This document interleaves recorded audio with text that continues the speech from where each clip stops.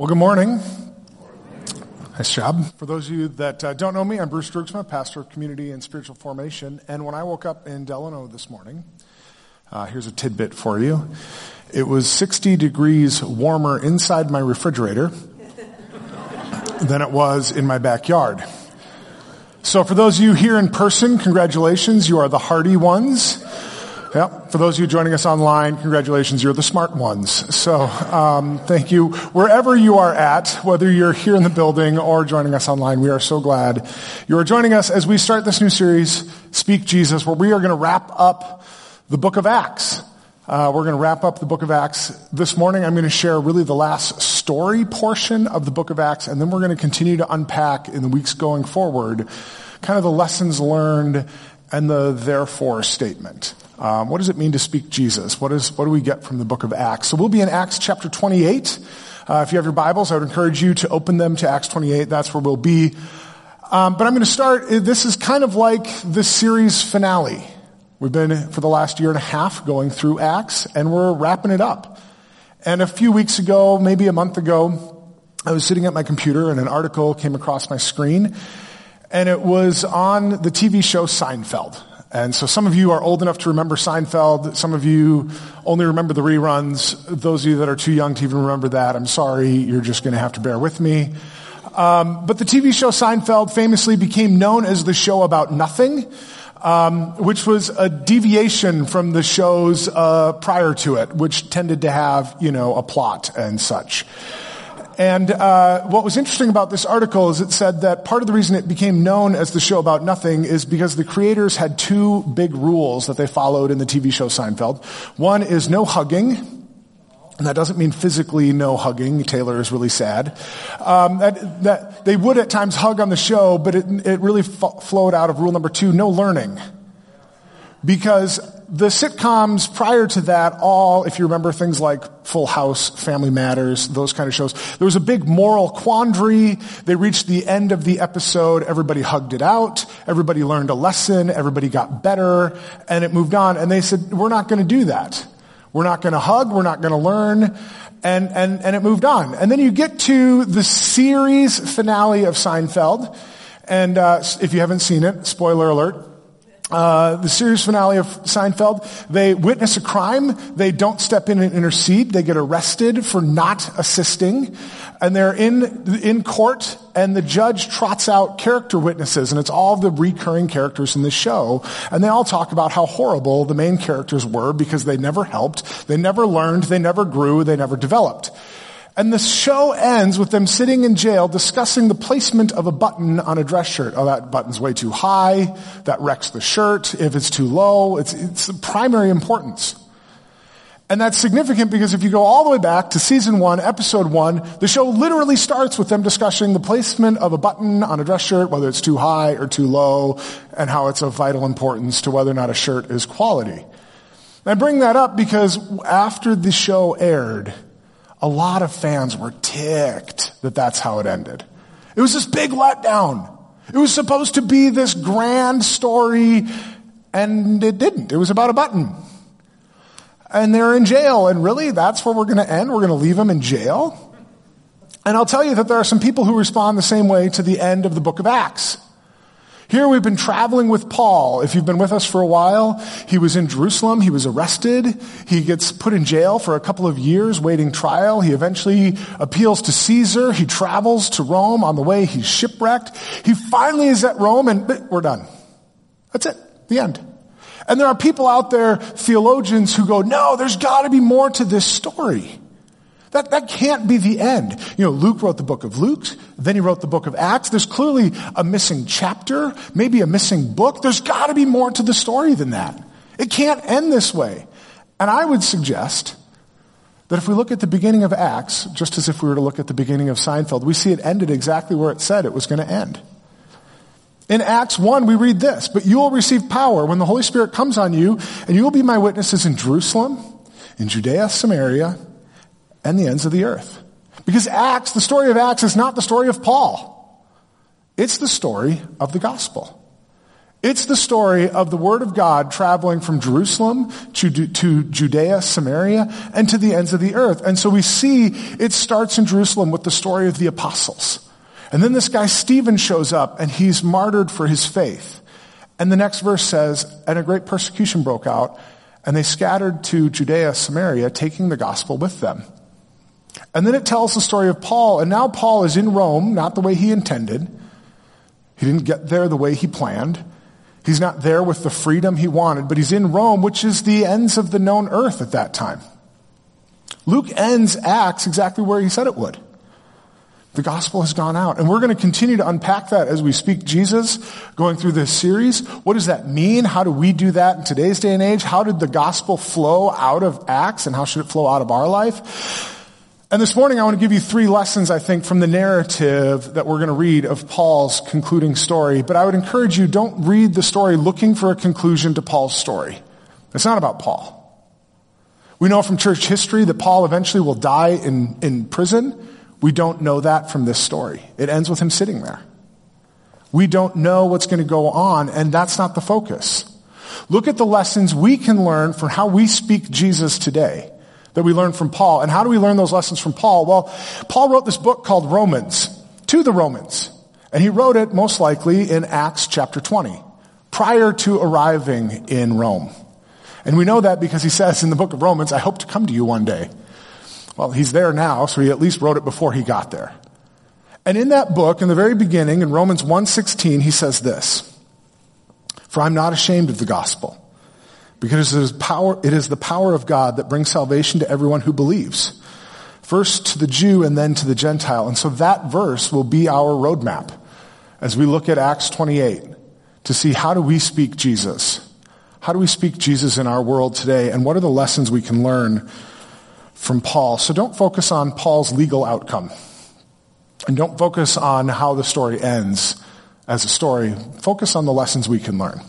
And so we'll start in verse 17. Verse 16 shows him in prison. But we're going to start in verse 17. 3 days later, he called together the local Jewish leaders. When they had assembled, Paul said to them, "My brothers, although I have done nothing against our people or against the customs of our ancestors, I was arrested in Jerusalem and handed over to the Romans. They examined me and wanted to release me because I was not guilty of any crime deserving death. The Jews objected. So I was compelled to make an appeal to Caesar. I certainly did not intend to bring any charge against my own people. For this reason I have asked to see you and talk with you. It is because of the hope of Israel that I am bound with this chain." They replied, "We have not received any letters from Judea concerning you, and none of our people who have come from there has reported or said anything bad about you. But we want to hear what your views are, for we know that people everywhere are talking against this sect." And our first lesson from Paul is this: speak Jesus boldly. Speak Jesus boldly. Now, you might be looking at me going, "Bruce, how can you tell me to speak Jesus boldly when the passage we just read, Paul does not at all say Jesus' name? Nowhere is Jesus mentioned. How can the lesson be, speak Jesus boldly?" Well, I would tell you that, first of all, notice that everybody in the passage got it. Sometimes when we read scripture, we forget the context that they were in. Like when we read Jesus standing in front of the Pharisees and he says, "I am he," and they all recoil or pick up stones to stone him. We go, "I am he. He said, I am he. What's the big deal?" They understood it clearly as a claim to be God. I am is what God calls himself in Exodus, Yahweh.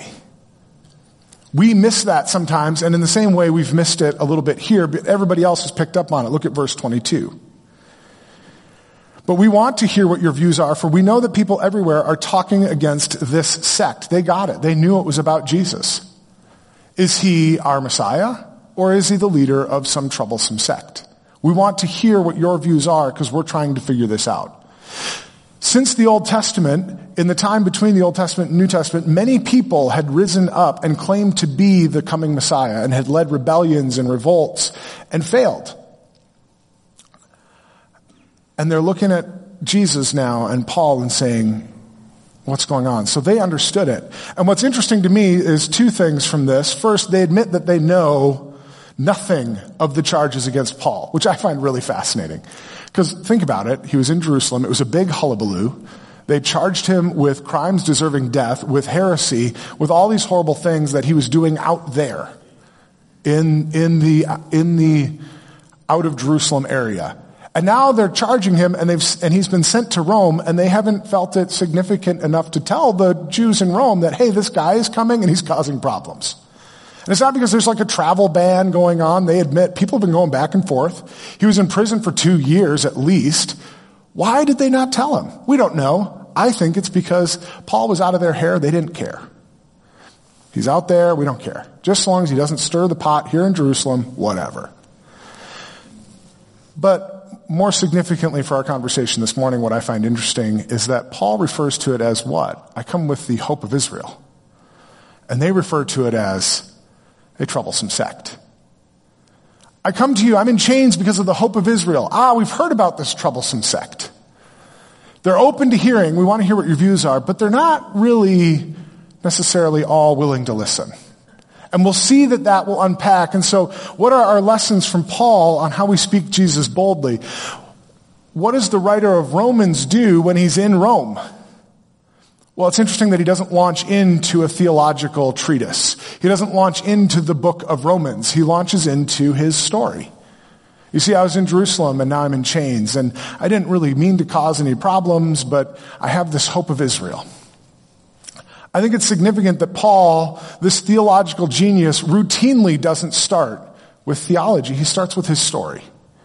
In Acts 22, we see him in front of the people, and he starts by saying, I was on a horse and a bright light shone in my face, and Jesus appeared to me and changed my life. In Acts 26, he's in front of King Agrippa, and he says, I was riding on a horse and a bright light shone in my face, and I met Jesus. He starts with his story. Hey, I'm in chains. He's honest about where he's at. He doesn't try and hide the mistakes he's made. He starts with his story. How do we speak Jesus boldly? I think sometimes we think that speaking Jesus boldly means that I need to go out and have every theological answer, and I need to immediately launch in to a theological argument. And I think our lesson here that speaking Jesus starts with us saying what God is doing in our life right now. Hey, this past week I was praying and this verse came to me. Hey, I've experienced what you've experienced, and God really helped me through that. This is why Kevin encourages us to keep prayer journals. Because sometimes we miss because we don't pay attention. We don't see how God has moved in our life because we aren't keeping track of it. And so if you don't have a story where you can share about how God is at work in your life, maybe you need to start there.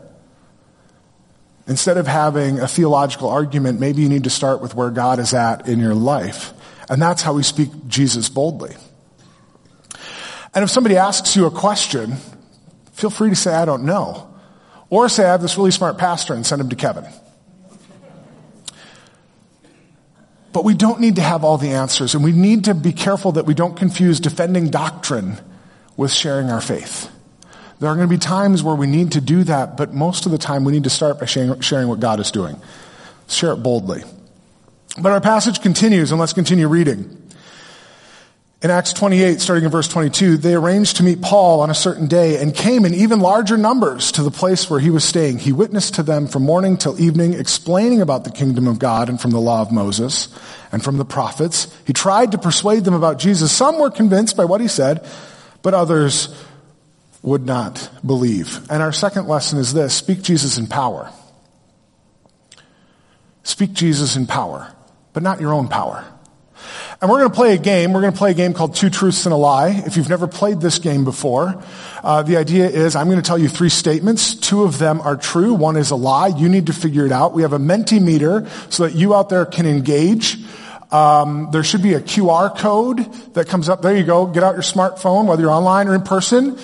You're going to scan it. It's going to take you to a Mentimeter. I want you to take the quiz. I'm going to share 2 statements that are true, 1 that is a lie. You're going to guess. We're going to share the results. Even if you're online, you can do this. And while you're taking it, for those that don't have a smartphone, I will read the statements here in the room. But the idea here is, if you've never played this game with friends, it's a lot of fun. And I'll give you the secret. The secret is confidence. Right? You want to convince somebody that something isn't true about you, you got to say it as boldly as you would the things that are true. Oftentimes, people leave the lie and stumble over it. They say, I'm this and I'm this, and you got to just own it.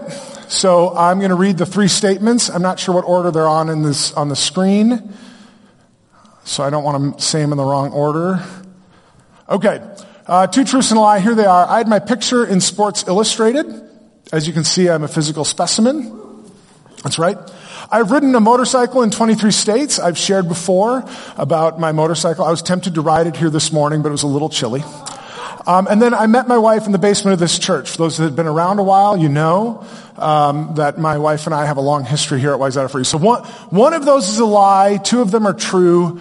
I don't know if we have any results yet before I share the actual answer. We'll wait. Okay. Again, the key is confidence. One of those is a lie. But what's significant about this that I want us to see is that no matter how confident I am, truth doesn't change based on me. If I can convince you that something is a lie, it doesn't suddenly make it true. Because reality is not based on me and my telling it. Reality is based on truth. And that's the lesson that Paul has here. Paul sees that. He knows that his gospel message is not dependent on him. It is dependent on Christ. Some will believe, some will not. Paul doesn't take credit for those who believe, nor does Paul take credit for those who do not, because truth and reality are not dependent on Paul. The power of the gospel is not in the telling of it. The power of the gospel is in Jesus Christ.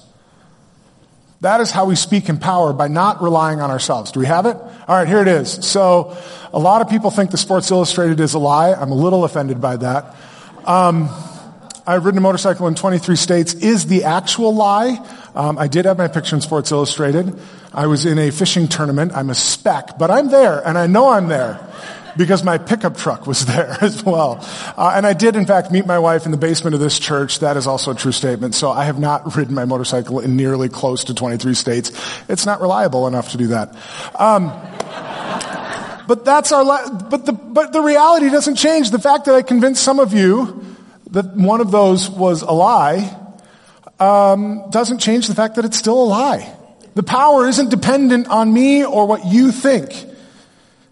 To speak the name of Jesus in power, to tell the truth of the gospel, therefore, does not require us to have all the answers. Like I said, saying I don't know is acceptable. In fact, I have had more productive gospel conversations when I have had the willingness to admit that I don't know the answers. It shows the gospel is bigger than me. I don't know is an acceptable answer, and let's find out together is a great response. How do we speak it in power? 1 Peter says this, 1 Peter 3:15, but in your hearts revere Christ as Lord. Always be prepared to give an answer to everyone who asks you to give the reason for the hope that you have, but do this with gentleness and respect. We don't have to have all the answers, but we do need to be prepared. We do what we can to be ready to share the gospel, but we don't have to have all the answers. And then we do it with gentleness and respect. We enter into that conversation with humility, relying on the power of the Spirit, not ourselves. In fact, Luke 12 tells us to rely on the Holy Spirit. When you are brought before synagogues, rulers, and authorities, do not worry about how you will defend yourselves or what you will say, for the Holy Spirit will teach you at that time what you should say. So we do what we can to prepare, and then we step in and we rely on the Holy Spirit to lead and guide. And there are going to be times where we're going to say the wrong thing, and there are going to be times where we say the right thing, and there are going to be times where we screw it up and say, I don't know. And it's not about us. The reality of the gospel isn't dependent on whether or not I stumble over my words. And sometimes I think we get afraid of sharing the gospel, of speaking the name of Jesus, because we're afraid that somebody might look at us and go, you are not qualified because I've seen you live your life and you make mistakes, or you are not qualified because you can't answer all the questions. And so instead of stepping out, we step back. And we are called to speak in power, but not our own power. And so what is the truth that Paul shares? What is the truth that he shares with the people in front of him? The truth is the kingdom of God and Jesus, and the two for Paul are closely related. The kingdom of God and Jesus. Jesus was the earthly example of what the kingdom of God looks like. And Luke, in his gospel, gave us examples of that, and in Acts, we're seeing it lived out. We're seeing that the kingdom of God is an earthly reality, not just a heavenly ideal. It reminds me of the saying that sometimes Christians are too heavenly minded to be of any earthly good. The gospel is supposed to impact our world today, not just a heavenly reality. So what is the gospel you preach with your life and with your word? Do they line up? They should. If your word and your deed don't line up, people are going to struggle with the gospel you are sharing. Do your word and your deeds line up? And what is the gospel you are preaching with your life? Is the gospel you preach with your life that everybody should look like me, believe like me, and think like me? Or is your gospel that you're living out in line with the gospel that we see in Scripture of the Good Samaritan, the outsider, helping the broken person? Is it the story of the sheep and the goats? Whatever you do for the least of these, you do for me. Is it the story of the sower where the seed goes out and some comes back fruitful? Is it the story, like we've already shared a little bit, about Stephen, the first martyr, who his rise to prominence starts because he is serving the poor, and that annoys them. And then when they hear him speak the gospel, they can't argue with him because the Holy Spirit speaks through him. Is your gospel more like Stephen's, or is it more like the Pharisees who killed him because he confronted their power dynamics? What is the gospel you are living out? And so let's go on in Acts 28. And they disagreed among themselves and began to leave after Paul had made this final statement. The Holy Spirit spoke the truth to your ancestors when he said through Isaiah the prophet, "Go to this people and say, you will be ever hearing but never understanding. You will be ever seeing but never perceiving. For this people's heart has become calloused. They hardly hear with their ears and they have closed their eyes. Otherwise they might see with their eyes, hear with their ears, understand with their hearts and turn, and I would heal them. Therefore I want you to know that God's salvation has been sent to the Gentiles, and they will listen." And so our last lesson from Paul is this: speak Jesus where we are. Speak Jesus where we are. I did, in fact, meet my wife here at Wayzata Free. I then left and worked at another church for a few years. And when I came back, I was the part-time middle school pastor here at Wayzata Free. I was also a full-time seminary student. We also had infant twins at home, and I was a part-time stay-at-home dad. And my wife looked at me and said, "You have way too much free time." And she went into the newspaper and found me another job. It's a true story. I got a job as a bus driver in Delano, and that helped me pay for seminary. And I can say that because my wife was also a full-time stay-at-home mom and a full-time nurse, making all of the actual money. But that helped me get through seminary. And when I took the job as a bus driver, which I still do as a substitute from time to time, it was a job. It was just a job. It was a task. It was cash. It was money coming in to help pay for seminary, because it was going to get me through seminary until I got to my real job, to real ministry. And as I look back now, I can see what God put in my path at the bus garage was conversations and relationships and opportunities to speak Jesus to people that I never would have had the opportunity to otherwise. To the point where a few years ago, one of the bus drivers called me up and asked me to come meet with her as she was on hospice care, and asked me to do her funeral at the bus garage. So I had the opportunity to do a funeral in a bus garage and speak Jesus to a group of people that I now had a relationship with and an opportunity to share. How do we speak Jesus wherever we are? Sometimes we are so focused on the group we want to share with that we forget the people that God has put directly in our path.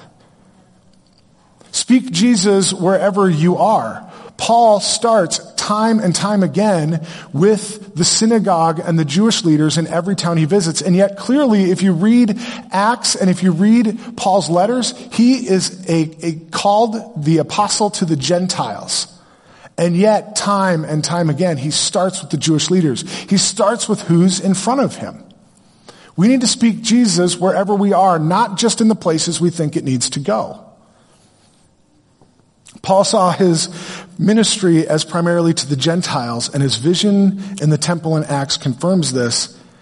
But Acts is primarily the story of the inclusive gospel. God's salvation has been sent to all, and it's not up to us to decide. And we also don't get to give up on those that reject. Paul says it's going to go to the Gentiles, but if you read his letters, he continually prays that their hearts would turn, that they would repent. He doesn't reject them. He doesn't say the gospel doesn't get to go to you anymore. He starts there and he moves on. Who is in front of you? Oftentimes we keep looking for that opportunity. I'm waiting for the perfect moment, the perfect opportunity, the right person. And there's a little bit of the parable of the talent that we need to learn, that unless you're willing to start with what's in front of you, why would God trust you with something more? We need to start with what is right in front of our feet. Paul's power and success is not a numbers game. He doesn't take credit for those who convert. He doesn't take credit for those who do not. He speaks where he's at.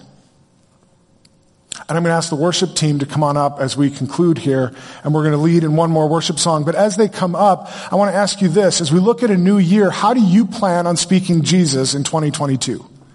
How do you plan on speaking Jesus in 2022? If you haven't read Kevin's blog article explaining the series, I would encourage you to do that. One of the questions he asks that we would like you to think about through this series: what if we spoke more about Jesus than we did our problems or our hurts? What if we spoke about Jesus more than we spoke about politics? What if we spoke about Jesus more than we spoke about the pandemic? What would our world look like if we spoke Jesus more than anything else? So I would challenge you to consider speaking Jesus. Consider speaking Jesus boldly by sharing your experience with Christ on a regular basis. Consider speaking Jesus in power, not in your power, but relying on the power of the Spirit and doing it with gentleness and respect, and doing it with your entire life, not just your words. And consider speaking Jesus wherever you are. Instead of focusing on where you think it should go, focus on where God has placed you. So would you stand as we do one more worship song?